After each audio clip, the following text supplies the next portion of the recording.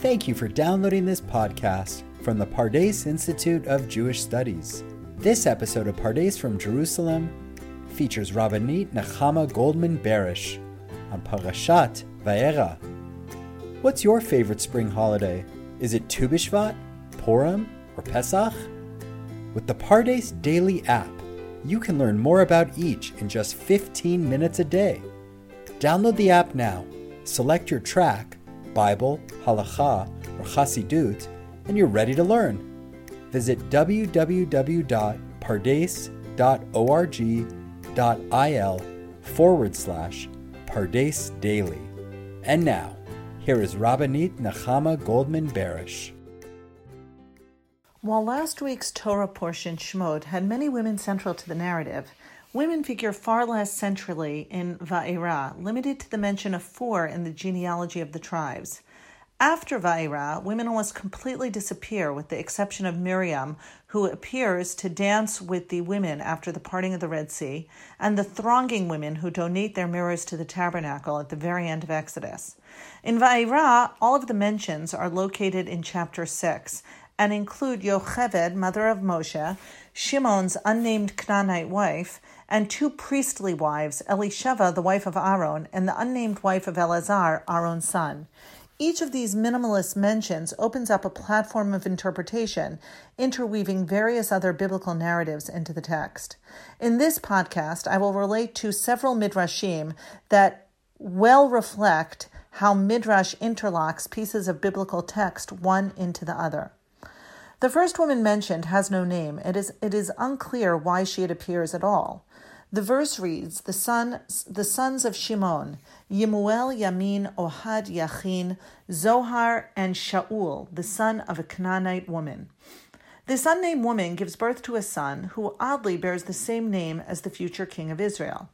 The Midrashic lens uses this to develop a backstory for Dinah after her brothers Shimon and Levi destroy Shechem and kill all of the men. The text never tells us what happened to Dinah in the aftermath of her rape.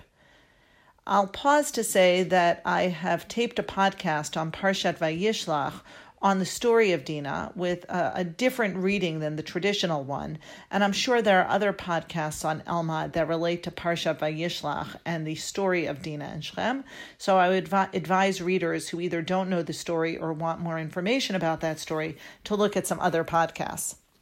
The Midrash, however, associates her with this anonymous woman appearing in connection with Shimon at the end of Genesis and again here in the beginning of Exodus. And they took Dinah out of Shechem's house and went out. That verse appears at the end of the story. It's the first time they actually interact with Dinah after she has been disgraced. And they take her out. And Rabbi Yehuda says they dragged her out and left because it suggests some sort of resistance, the fact that they take her out of Shechem's house. Rabbi Chama says, for it is hard for a woman who has had relations with a Gentile to leave him. She was saying, where shall I hide my disgrace? Until Shimon swore that he would marry her. And this is what the verse means when it says, Shaul, the son of the Canaanite woman. In other words, that she lay with a descendant of Canaan. And our sages said that Shimon took her and buried her in the land of Canaan.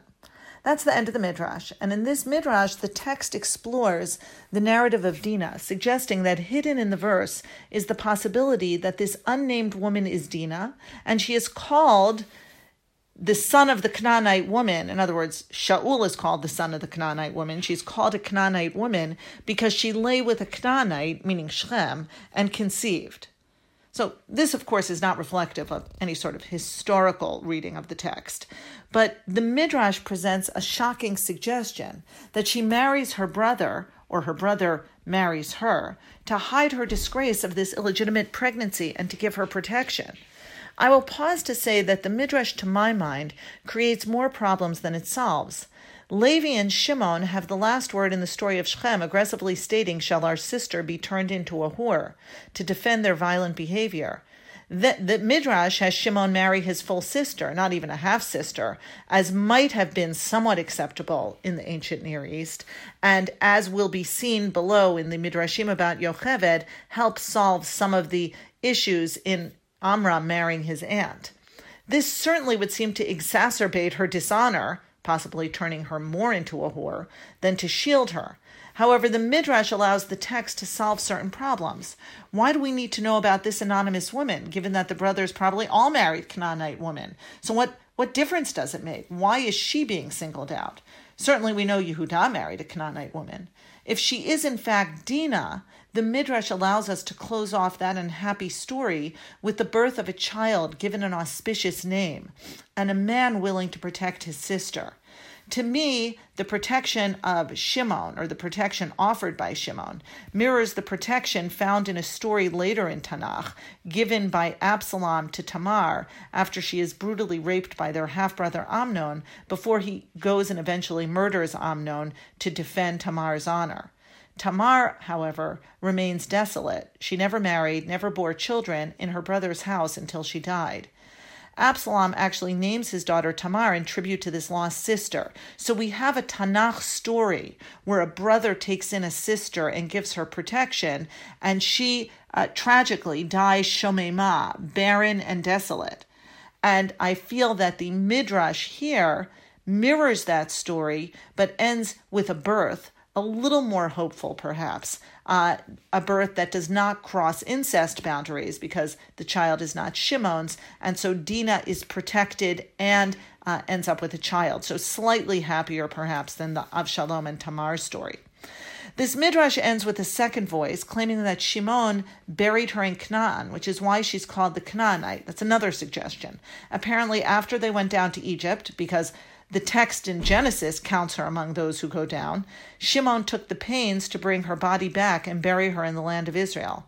That perhaps was the final kindness her brother could show her after violently upending her life and closing the door to any possibility of a normative family structure in Shechem. And so he brings her back to be buried near her parents. Moving on to the second woman. Yocheved is the second woman mentioned. While in Shmot we are merely told that a man from Levi takes a woman from Levi and impregnates her with the future Redeemer Moshe, in chapter 6 we are given important details, including the names of his parents. Verse 20, Amram took to wife his father's sister, Yocheved, and she bore him Aaron and Moshe. The span of Amram's life was 137 years. In this source, Moshe's sister Miriam is notably missing. Exodus 2 referred to an unnamed sister of Moshe. Exodus 15, verse 20, identified her as Miriam the prophet, Aaron's sister. Numbers chapter 12 does not acknowledge her relationship with either man, nor when she dies is her sibling connection stated. Only in Numbers chapter 26, verse 59, when Yocheved and Amram are mentioned as the parents of Aaron, Moshe and their sister Miriam is a textual connection made between all 5 members of the family. Certainly very curious, worth exploring. But back to Yocheved, because Miriam doesn't appear in this chapter. Her name apparently has within it the beginning of the name of God as presented in the Yud-Kei Vav-Kei, meaning glory. As noted in the Torah, a woman's commentary, Moshe's mother is the first person recorded in the Bible with a name containing elements of God's name. The first 2 letters Yah are a shortened form of the Yud-Kei Vav-Kei. The tradition that Moshe announced to the Israelites that Yud-Kei Vav-Kei is the name of their God is thus embedded in his maternal lineage.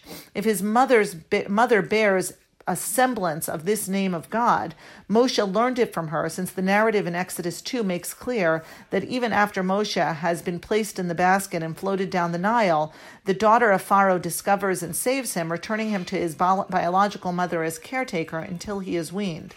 The verse in Numbers not only includes Miriam, but reports that Yocheved was daughter of Levi, who was born to Levi in Egypt.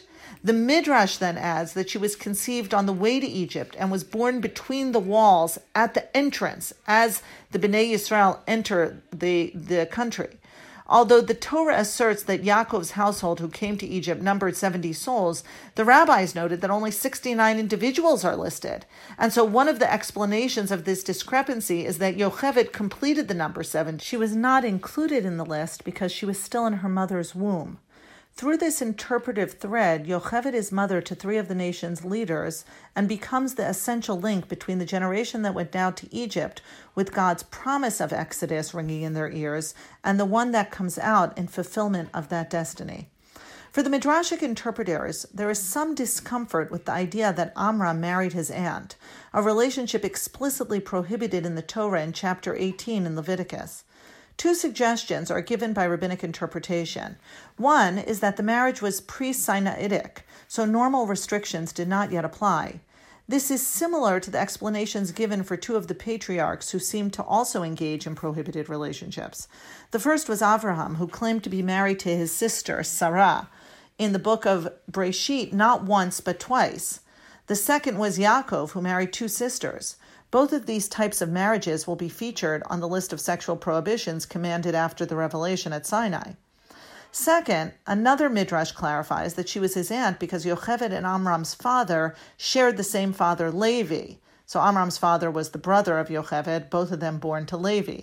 But they were not born to the same mother, which means that they are only partially related and did not come out of the same womb. This, too, is reminiscent of the Avram-Sarah narrative in which Avram explains that he and Sarah only share a father and not a mother. Somehow sharing a womb creates more of a taboo, even pre-Sinai, than sharing the seed of a father.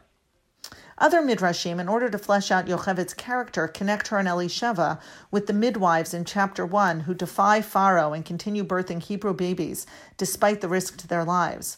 Moshe's mother takes shape against the backdrop of these midrashim, making her worthy of birthing baby Moshe, who will spend the first few years of his life nursing from her breast before making his way into Pharaoh's palace. The third woman mentioned is Elisheva, who is illustrious because of father, brother, husband, and 4 sons. We actually never hear of her again in the biblical text. However, the Midrash brings her to life by pairing her with Yocheved, as mentioned above, in the Midrashic association with Shifra and Puah, the midwives who defied Pharaoh. In Leviticus Rabbah, there is also a Midrash reflecting on the tragic and untimely death of Nadav and Avihu, the older 2 sons of Aaron and Elisheva, which highlights Elisheva. The Midrashic author quotes God as saying to the wicked, "The righteous were never happy in this world of mine, and you seek to be happy?" Behind this statement is a recognition that awareness of mortality and death, lurking constantly in the background of our lives, mars true happiness. Elisheva is brought to illustrate this heightened awareness in the aftermath of tragedy. And the Midrash goes as follows. Elisheva, the daughter of Aminadab, did not enjoy happiness in the world. True, she witnessed 5 crowns in one day. Her brother-in-law was a king. Her brother was a prince. Her husband was high priest. Her 2 sons were deputy high priests. Her grandson Pinchas was a priest anointed for war. But when her sons entered to offer incense and were burned, her joy was changed to mourning. The Midrashic author deliberately chose the image of Elisheva, who is absent from the biblical version of the tragedy, where only the response of Aaron is recorded. Her glory is reflected in the greatness of the men who surround her and bring honor and stature to the family and community. Her brother Nachshon is a prince in his tribe. Her husband Aaron, the high priest. Her brother-in-law is Moshe. Her sons Nadav and Avihu, as well as Elazar and Itamar, are deputy high priests. And her grandson Pinchas will eventually be anointed as the priest going out with the nation to war. And in one fell swoop, when tragedy strikes, the lens of the story shifts, so that instead of pride and happiness, there is the deep, endless, universal mourning, specifically of a mother who has lost her sons. The men recede into the background, and the image of Mordechai or Ardan's enormous painting of the Akedah comes to mind. Ardan painted Sarah, enormous in the picture, painted in red in the foreground with her face covered, everything else muted in the presence of such tragic mourning. The Midrash uses this figure of Elisheva to emphasize the great unknowingness of the trajectory of our lives. The last example in this Torah portion is an unnamed woman who is known only as one of the daughters of Putiel and is married to Elazar, son of Aaron. Curiously, we do not hear of the wives of the other sons of Aaron. This allows the Midrash to speculate that Nadav and Avihu deliberately did not marry because they could not find women they felt worthy of them, and this was a possible reason given for their early demise. There is a narrative arc across many Midrashim that asserts that Putiel is actually Jethro, who is Reuel. Ultimately, Jethro is assigned 7 names: Yitro, Yeter, Chever, Chovav, Reuel, Putiel, and Keni. 6 of them are reflective of the biblical text actually connecting the said name to a familial in-law relationship with Moshe through marriage, and each of them reflecting different aspects of his identity and connecting back to the opening of the book of Yitro, which starts with these are the names. The outlier is Putiel, which has no connection whatsoever to Moshe and is a name that is never mentioned again. To quote Yitzchak Heinemann, the midrashic motive is to breathe life into figures who otherwise would remain but vague shadows for the reader. This certainly seems to apply to the case of Putiel and his daughters. The loose connection comes from the word daughters. It says that Elazar married one of the daughters of Putiel. We know that Reuel had 7 daughters, one of whom married Moshe. It stands to reason that his nephew would find a wife from the same family of daughters, suggests the Midrash. So here we have a man named Putiel with daughters. We know that Reuel, who is identified with Yitro, because Reuel's daughter marries Moshe, and we know that Yitro's daughter marries Moshe, so it's very easy to combine those two into one character. And here we have a man with many daughters, so it stands to reason that the nephew of Moshe would find a wife from the same family of daughters. In the Mechilta Rabbi Yishmael, Yitro's 7 names are examined, and all of them are interpreted to reflect his goodness, and particularly his deep love and connection to God. Putiel is no exception. It is explained that his name reflects his ridding himself of idolatry, based on a somewhat far-fetched wordplay connecting the word Putiel to patar, which means to be rid of. Shmot Rabbah has a double wordplay that it reads into the name of Putiel, giving even greater status to this unnamed woman who marries the son of Aaron. And the Midrash begins, and Elazar, Aaron's son, took him one of the daughters of Putiel to wife. It does not say the daughter of Putiel, but of the daughters of Putiel, because his wife belonged to 2 families, to the tribe of Joseph, who conquered Pit, his passion, and also to Yitro, who fattened Pitam, calves for idolatress. Here, Putiel's daughter is a descendant of the line of Joseph and of Jethro, with the wordplay of Pit and Pitam, which sounds like Putiel, certainly the Pit. Jethro's past as an idolater who Pitam or fattened calves for such purposes is highlighted with the understanding that he eventually gave up such practices, paired with Yosef's ability to Pit or conquer his passion. From this formidable union of Joseph and Jethro, we have a woman who is worthy of marrying into the family of priests. In summary, we have looked at the textual references to 4 singular women in this week's parsha. The expanded midrashic narratives further reminds us of how significant women were in the Exodus from Egypt and the building of the nation.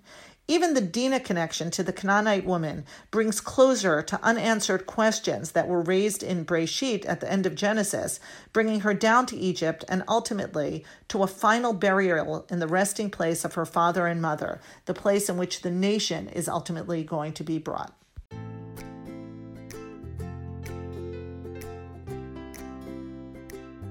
Thank you again for downloading this podcast, a production of the Pardes Institute of Jewish Studies. If you liked what you just heard, please give us a 5-star review wherever you download your podcasts. You can also subscribe to any of our other podcast channels by visiting us on Spotify or online at elmad.pardes.org. Be sure to tune in next week to listen to Tova Leah Nachmani as she discusses Parashat Bo. Thanks for listening.